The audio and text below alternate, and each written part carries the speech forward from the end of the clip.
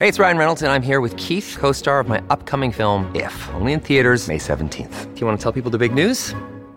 All right, I'll do it. Sign up now and you'll get unlimited for $15 a month and 6 months of Paramount Plus Essential Plan on us. MintMobile.com/switch. Upfront payment of $45 equivalent to $15 per month. Unlimited over 40 gigabytes per month. Face lower speeds. Videos at 480p. Active Mint customers by 531.24 get 6 months of Paramount Plus Essential Plan. Auto renews after 6 months. Offer ends May 31st, 2024. Separate Paramount Plus registration required. Terms and conditions apply if rated PG. A temporary 2-year cap on new international student permits. It is the latest in a series of measures to improve program integrity and set international students up for the success in order to maintain a sustainable level of temporary residence in Canada as well. To ensure that there is no further growth in the number of international students in Canada for 2024, we are setting a national application intake cap for a period of 2 years.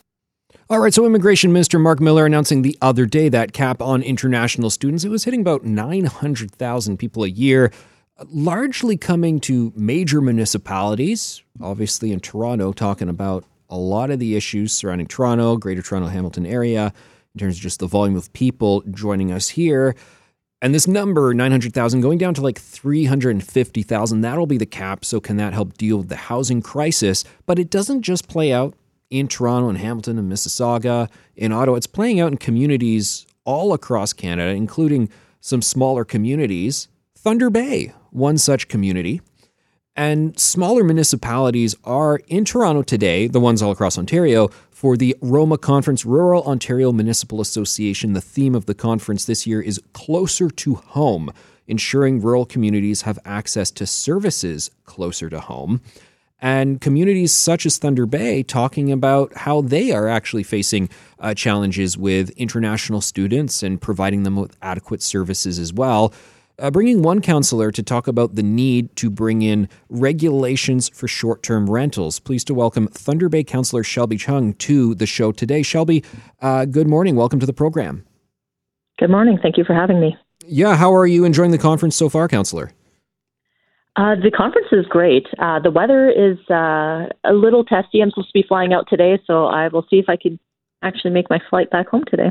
All right. Well, good luck with that for sure. I know we're keeping an eye on how the weather is. And I know one of the issues that you are now passionate about and speaking out about is lobbying the provincial government for support in the regulation of short-term rentals. Tell us why. And first of all, give us a snapshot of what's going on with students in Thunder Bay. Yeah, so Thunder Bay, for your listeners, has a population on paper of about 110,000. We're probably about 150,000. Our next closest city is Winnipeg, 8 hours drive, about a 16-hour drive from Toronto. So just give you some geographical concept of where we are. Thunder Bay has seen an increase in short-term rentals. This was something that was anecdotally told to me by a number of constituents who were having issues.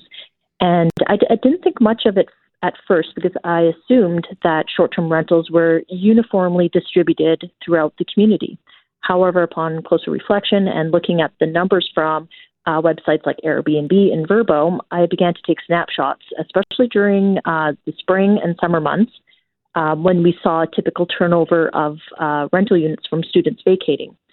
And what I saw was kind of alarming because the downtown area in Thunder Bay, which typically houses lower income rents, older spaces, much more affordable places to live, 1/3 of the short-term rentals listed were in those areas.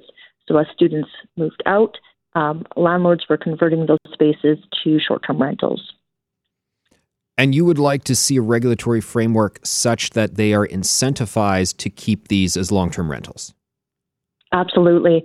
So one of the issues that we face as a municipality is that we can create any bylaw we want to. However, the enforcement of that bylaw is extremely difficult. Often these listings are just pictures online. Even when you look at the map, you just see a little drop in the map, but you don't have an address. So you don't know exactly where these are, but you definitely have a geographical location of where these rental spaces are. So to capture that data, we would need these units to be registered. To be forced to be registered. I've spoken with, I won't say which company, but a very large company. They had no interest in dealing with municipalities directly. They said they're going to take their direction from the province. So these are companies that are not paying a municipal accommodation tax, which is the hotels charge.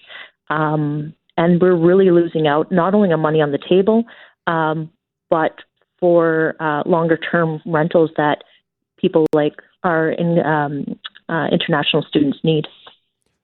Our guest is Thunder Bay Councillor Shelby Chung. Councillor, what do you think is motivating the decision by these owners to flip these units to being short-term rentals? I mean, presumably they wouldn't be doing it if there was no market for it, so they feel like the market forces are telling them to head in this direction. There are two factors that I've found out so far.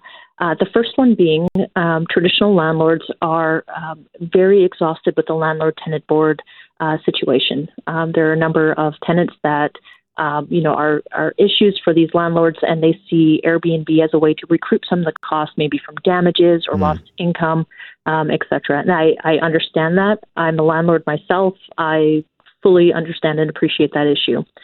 The second issue is that I'm getting a sense that there are numbered companies from even outside of Thunder Bay that are purchasing homes in typically lower income areas. So down by our waterfront, older homes, smaller, very cute, very touristy, trendy kind of places that are up and coming.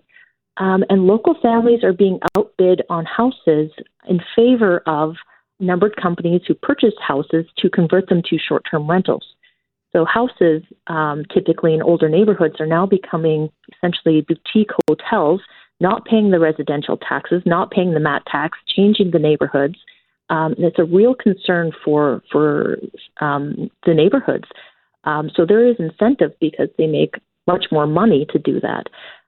Is that a long-term investment and a good strategy on part of the numbered company? I don't think so, because the government is now being pressured to curb some of this. I'm not against short-term rentals. I think they provide great opportunity for our short-term doctors that come in and out that want longer, more homier stays than a hotel would be. But at some point, we have to understand the greater issue, and we really need the province to step up and monitor this. Okay, and that was going to be my question about who are the occupants of these facilities. Is it tourists? Is it people who are just in town for 2 days? You mentioned doctors. How long is this sort of tour of visit that a doctor would be making? It depends on who they work for. It could be from 6 weeks to maybe a month or two. I know Airbnb has rules. You can't stay, I think, longer than 30 days. But right. If it's a short-term rental, it doesn't necessarily have to be Airbnb short-term rentals. The big thing for Thunder Bay is that we are a hub for the northern communities to, whether they're scoping out schools for their kids, attending medical appointments. Those longer term stays might be used up by just people coming to do business in Thunder Bay. And Councillor, is there a situation here where we have not enough sort of hotel investment, not enough units being constructed, or are those empty in place of this? And are there just a general need for more rental units that there's, the interest in building them, but it's not happening right now for whatever reasons? We are building hotels as fast as we can. I think we've had 2 new hotels, which doesn't sound like a lot compared to Toronto. But if you understand Thunder Bay and the economy, we are putting up hotels. We are, as the last I checked, we were at 83% occupancy, which is extremely high. It's quite difficult to get a hotel in Thunder Bay. And hotels are doing very well. So if you are looking to invest into hotels in Thunder Bay, please give me a call. We have some opportunity there for sure. And just one last question. So if this tax is brought in for short-term rentals, where would you like to see the revenue from that go to? Well, the MAT tax, municipal accommodation tax, has it already has a policy for how that's dealt with. Right. Half of it goes to our tourism unit, which is a third party group that manages for tourism products. The other half goes to the city for leveraged funding for different projects. The other piece is that if they are running a commercial place, so say if somebody buys a house, the the residential rates for property tax is a 1 ratio. So a hotel would pay 3 times the amount in the same assessed value than a house would. So if a hotel is worth $100,000 and a house is worth $100,000, the house pays $1 in taxes, the hotel would be paying $3 in taxes. So if that house is now being run as a hotel, they should be paying 3 times the amount of property tax. So they can't have it both ways. They can't say, is it a commercial space? Then it needs to be taxed appropriately. If it's not a commercial space, it needs to be residential long-term use. All right, you can't have it both ways. Some food for thought indeed. Thunder Bay Councillor Shelby Chung, thanks very much for joining us, and I wish you all the best with the flight working out with the weather situation. Thank you so much. I'm going to check on that right now. All right, have a great day. Shelby Chung in town in Toronto for the Rural Ontario Municipal Association Conference. Do we need more regulation around short-term rentals? Is it a problem? Councillor Chung from Thunder Bay saying, yes, we need to tax these short-term rentals, Airbnbs, Verbos, like we would hotel units. Are you an owner of one of these units, of an Airbnb in Toronto and Hamilton, around GTHA? Do you think that this is not appropriate? You're probably not going to want a higher tax put on your product, although it's going to the consumer. So, who knows? I guess just let the consumer pay for it. Is this a problem?